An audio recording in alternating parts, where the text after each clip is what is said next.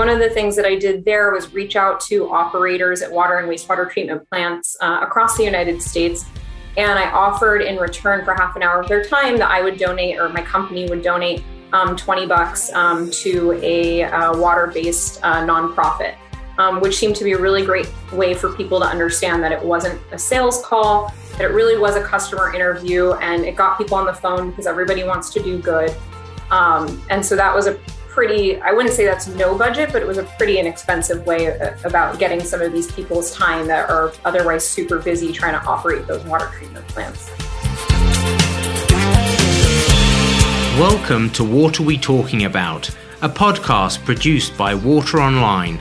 Hosts Jim Laurier of Maisie Injector Company and Adam Tank of Transcend Water, a dynamic boomer millennial combo, will help you demystify how to build a better brand for your business, keep current and prospective customers engaged with your company, and ultimately grow your sales. They interview some of the most interesting and unique water professionals who have used the art of storytelling to move the needle for themselves and for their organizations. Sivan, welcome to the What Are We Talking About podcast. Very excited to have you. I'm excited to be here. Good. And I'm excited for this conversation. I think it's going to be really interesting for many reasons. I have come across you and your work over the last probably at least 5 years, because I've seen you present in front of the Imagine H2O judging panel twice. And then, of course, have followed your career since. And it's been an absolute pleasure to watch you grow in the water industry and sort of grow in parallel paths. So thank you for joining. Thanks, and my pleasure. I've honestly, I can say the same, whether you call that following your path or professional stalking, either way. Definitely been seeing that you've been in a parallel trajectory with the water companies that I've been working on and that you've been working on. So that's been really neat. So I'm glad to finally get to chat. Yeah, Sivan, and I got to know you through Adam, and we're connected on LinkedIn, and we've got that Israeli connection. I worked with Amiad for a while. So anyway, happy to have you here. I think the first question we like to ask is, you were working with startups for quite a while, and now you're with Xylem, and from a startup to a multi-billion-dollar company. And as we joked in the past, we said you went from guerrilla marketing to the 800-pound guerrilla marketing. So maybe we can start there and tell us a little bit about, contrasting the tactics and strategies of those two different types of ways of doing business. Ooh, that is quite the question to bite off at the to kick things off. But I would say the biggest thing is obviously when you're a startup company and you're operating on a shoestring budget, and shoestring might even be an overstatement. Let's just say no budget. That you're really trying to figure out how you can stretch your efforts as far as possible, because really you're building something completely brand new that nobody's ever heard of, and you want to get as much brand recognition and as much traction in the market as you possibly can for as little money and resources as possible. So you have to be really, really, really creative. And I would say the main difference between that and then now being at Xylem is that you have all the resources, I don't want to say in the world because everybody's resource constrained in some way, but you have a lot more resources available to you. Something that's surprising to me has been you still have to seek them out and, put them to use. So they're available, but you still have to know that they're available and figure out how you want to utilize them. One of the things you mentioned in our prep call around the startup marketing, and you mentioned some of the tactics and getting creative and innovative. Let's start there. So I want to hear, sort of put your startup founder hat on for a second and tell us about some of the things that you used to do in order to sell the story of the companies that you were working for or that you had founded when you're on a shoestring budget. Sure. I'll tell you about some of the ones that are appropriate for public consumption. There's a lot of things that I used to do. Anything from just figuring out how do you do a voice of customer. A voice of customer could be a huge effort where you're bringing in like a McKinsey or a big consulting firm and GLG and Alpha Insights and all of those things. you don't have that kind of a budget when you're a startup. And so, I would think to myself, how do I go about getting a voice of customer where the customer feels like I'm really trying to get impartial information from them and it's not a sales pitch? Because honestly, I wasn't trying to do a sales pitch at the time. Sure, you want to get in front of as many people as possible, but I really just wanted to get their feedback. And so one of the things that I did there was reach out to operators at water and wastewater treatment plants across the United States. And I offered in return for half an hour of their time that I would donate, or my company would donate $20 to a water-based nonprofit, which seemed to be a really great way for people to understand that it wasn't a sales call, that it really was a customer interview, and it got people on the phone because everybody wants to do good. And so that was a pretty, I wouldn't say that's no budget, but it was a pretty inexpensive way about getting some of these people's time that are otherwise super busy trying to operate those water treatment plants. So that was one of them. You also one of mentioned, the other ones you talked. I'm sorry, go ahead, Adam. Yeah, go ahead. You were probably about to ask the same one, Jim. Go for it. One of the other ones that you told us about was pretty interesting, how you participated at trade conferences. I really was intrigued by your strategies around that. Yeah. So another way, that was a really good one. I would highly suggest that for anybody because that was a definite no cost option. So another thing that I did pretty frequently was volunteer my time. Instead of asking for people to volunteer their time, I would volunteer my time and participate in all different kinds of subcommittees on technology or on innovation at different trade organizations.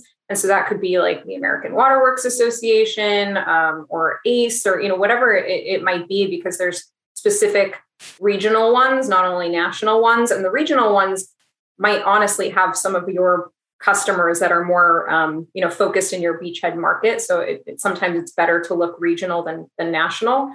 And I would volunteer to be on those subcommittees.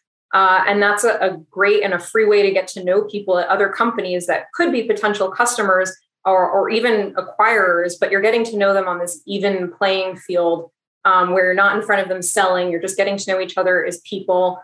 And so they don't have their guard up. And so you get to participate and you get to actively be a part of shaping the industry that you're in, but also getting access to talking to people and organizations that you otherwise wouldn't really have the opportunity to. So I thought that was a really excellent way of getting in front of large corporations and other potential partners. So one of the things that I really liked that you had brought up was the idea about a virtual tour of a facility that you had. And why don't you tell us a little about that strategy and that tactic of what that did for you? Yeah. So I thought that was really interesting. I've actually started to see a lot more startups think along this vein. I was just judging this morning as part of Imagine H2O's Swedish fish tank competition, where 5 different startups that had participated in the Urban Water Challenge were talking about their deployments. And it's interesting now because we're a year and a half into COVID. I remember at the very beginning of COVID, all of a sudden when things started to shut down, I thought to myself, how am I going to get any more customers? Like, how is our pipeline, our sales pipeline, not going to completely freeze up? Because in our industry, as you know, Adam, everybody wants to see real installations at the plant. And if not at somebody else's plant, they want a deployment in their own plant. And then how are you supposed to do that when supply chains are completely shut down and borders are shut down and you can't travel between countries? So one of the things that myself and my team did at the time was what we call now a virtual site tour. We threw on our hard hats and our vests and our steel-toed boots, drove out to one of our installation sites, grabbed a videographer and film editor. And by that, when we're talking about shoestring budget, I mean one of my best friend's husbands who does that for a living. So he came out to the site and he helped us. And we just did what we would have otherwise done really in person with a potential client. We walked him around the job site. We explained to him with all the noise from the pressure vessels at the reverse osmosis plant going on in the background. And we explained exactly what our technology does. And we even kept the background noise because we thought that made it more authentic. So when it was edited, we didn't want it to feel too commercial. We wanted it to feel more raw and as if you were there with us on site. So we did that, uploaded it to YouTube, and we started sending that link around. And honestly, after people got over the initial shock and uncertainty of COVID, the first couple of months or so, our sales pipeline started to thaw out. And we had people internationally that said, you know what, that does it for us. We're happy to move forward. And I would say it even accelerated our pipeline. So that was a really awesome tool. And the friend's husband allowed us to pay him retroactively after we fundraised. So that was really helpful. You're listening to the What Are We Talking About podcast. We'll be right back after this short break. This podcast is produced by Water Online, the leading web-based community for water and wastewater professionals. Showcasing the knowledge and authority of industry thought leaders, Water Online provides actionable content from vendors you can trust. And now, back to today's podcast. What are some of the, I would say, maybe lesser known or interesting tactics as far as storytelling and marketing that you've experienced that a vendor of a treatment or service should consider that they may not be right now? Yeah, I would say it's really around understanding your customer. And I know everybody says that, and I know that sounds really cliche. And when I was talking about voice of customer earlier, like that's a buzzword that people talk about. But there is nothing more powerful than understanding your customer. And that's the way that you should be telling stories. Like even the vocabulary that your customer uses. Like I see so many people, especially in the water industry, using all of these, engineering terminologies or kind of more academic terminology when they're out at a treatment plant talking to operators, and they're not using, the slang or the terminology that people use out in the field. And so that kind of alienates you and makes you seem like an other and like you're selling rather than being out there and talking to your peers. So that's something that I always think is really important. Communicating with your customers in the way that they are that they would otherwise communicate. Like a lot of operators don't use their email all day long. They're not sitting in front of their computer. And so I've worked with people who say, oh yeah, well, I emailed so-and-so. And I will say in response, well, so-and-so checks their email every Friday. So if they do that, so that's when they're sitting in front of their computer doing office work. Then why don't you text them? Why don't you call them? When I text message operators, I get responses back like almost immediately. Usually with some emojis as well. but that's a really great way to connect with your customer if you actually understand them. So it's around communicating with people in the way that they are going to be most receptive, which I found to be really helpful. Stephen, I really like the idea that you said earlier on that you engaged with the regional trade associations and not necessarily with the national ones. And most of us, we join ACE, we join WEF, we're more engaged with the national, but a lot of times it's the regional organizations that really can gain us better access. And so talk to us a little bit about that, because I really like that idea.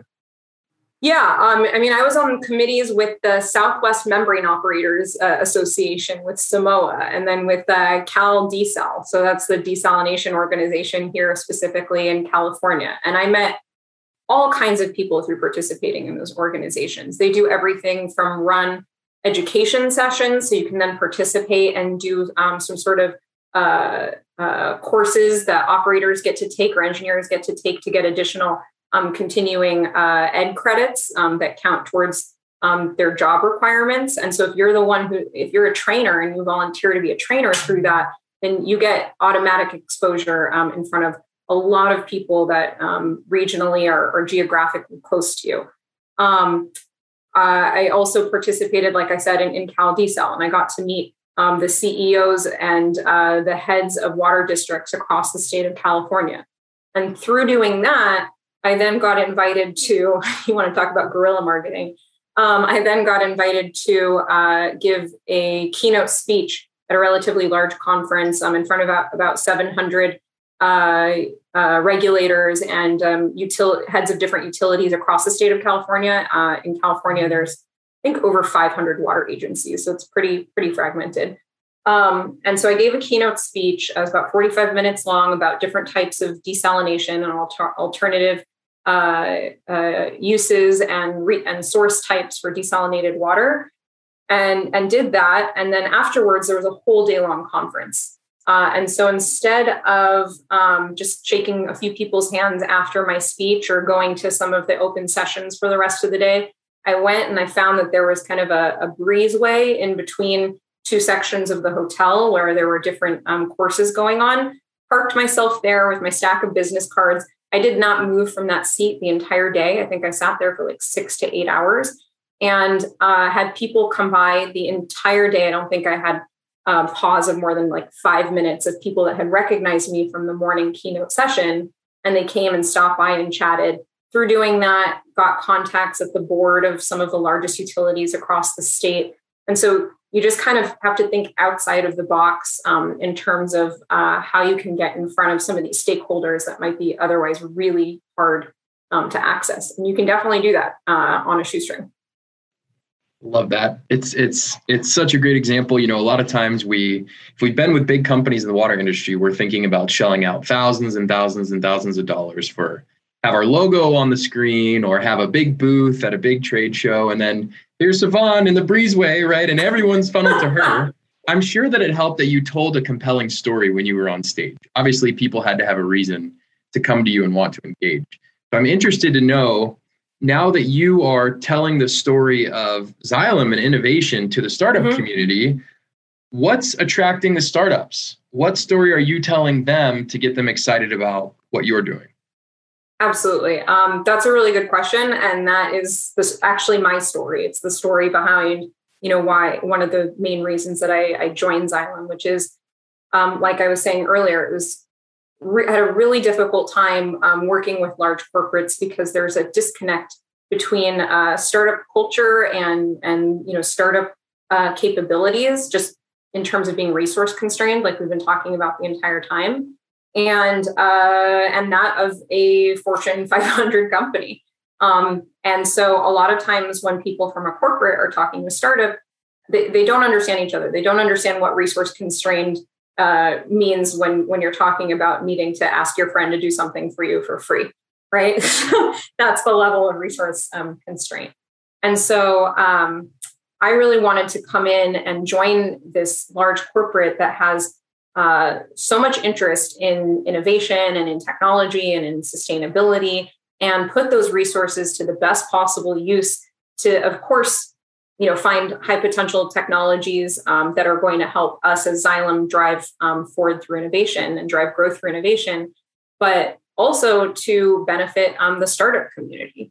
The startup community, there's so many ways in which startups can benefit in working through a corporate, anywhere from understanding corporate culture and how corporate ESG goals and how and getting installations in the field and understanding how to scale up manufacturing and how to build marketing channels. There's all of these things that seem very corporate, but if you're going to be a startup that's going to succeed and it's going to scale up, you're going to get there at some point. And so better to be educated sooner rather than later about what the expectations are going to be as you do scale up. And I think we can provide a lot of that coming from the corporate perspective. So one of the things I like to say is I hope that I'm being part of the group that is creating the corporate innovation program that I wish had existed when I was a startup founder. So that's really what what I'm trying to do here.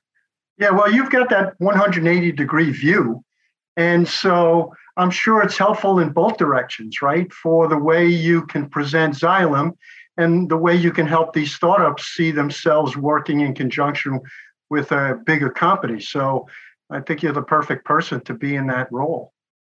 Well, it's not just me, Jim. It's the entire group, and I think that's actually something that we learn. I have a particular interest in corporate innovation, obviously, but it's really important that the corporate innovation team is made up of both people that have that external kind of startup perspective and also have the perspective of the corporate. And so we have on our team actually a really great blend of former founders and people that have the institutional knowledge of Xylem. So as we're trying to bridge the gap between corporate and startup within our smaller team, we've got both skill sets and perspectives as well. So that's actually been really, really helpful.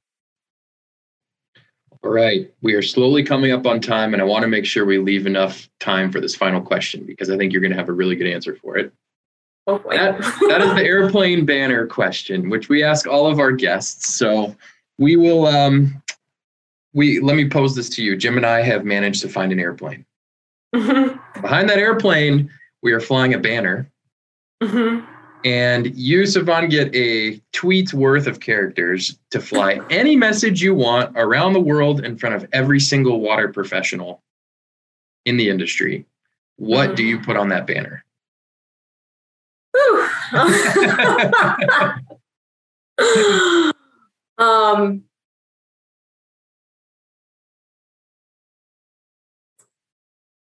It would probably be take an interest in where your water comes from. That would probably be it, because you're flying an airplane with a banner. You're having people around the world see that messaging, and that to me has been one of the most powerful things during COVID.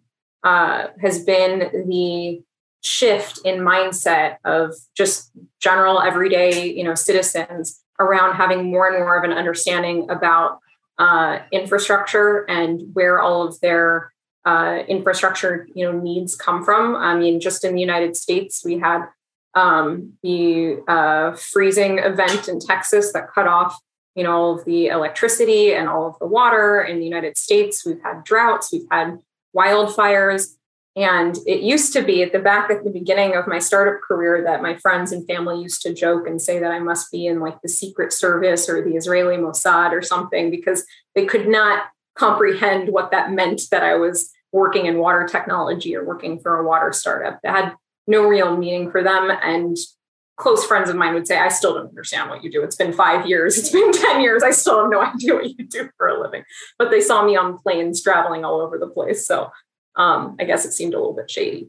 And through COVID, all of a sudden, what is essential, more or less, and what we've deemed essential, at least in California, we use that terminology a lot, has revolved around water, around power, around food, around the real, basic needs as people. And so I know it's a really long answer to the question, but it has totally changed the mindset. And what's interesting about that, that it's changed people's understanding and their mindset, is that ultimately utilities and corporations, like Xylem, our end users or the end stakeholders are, everyday citizens.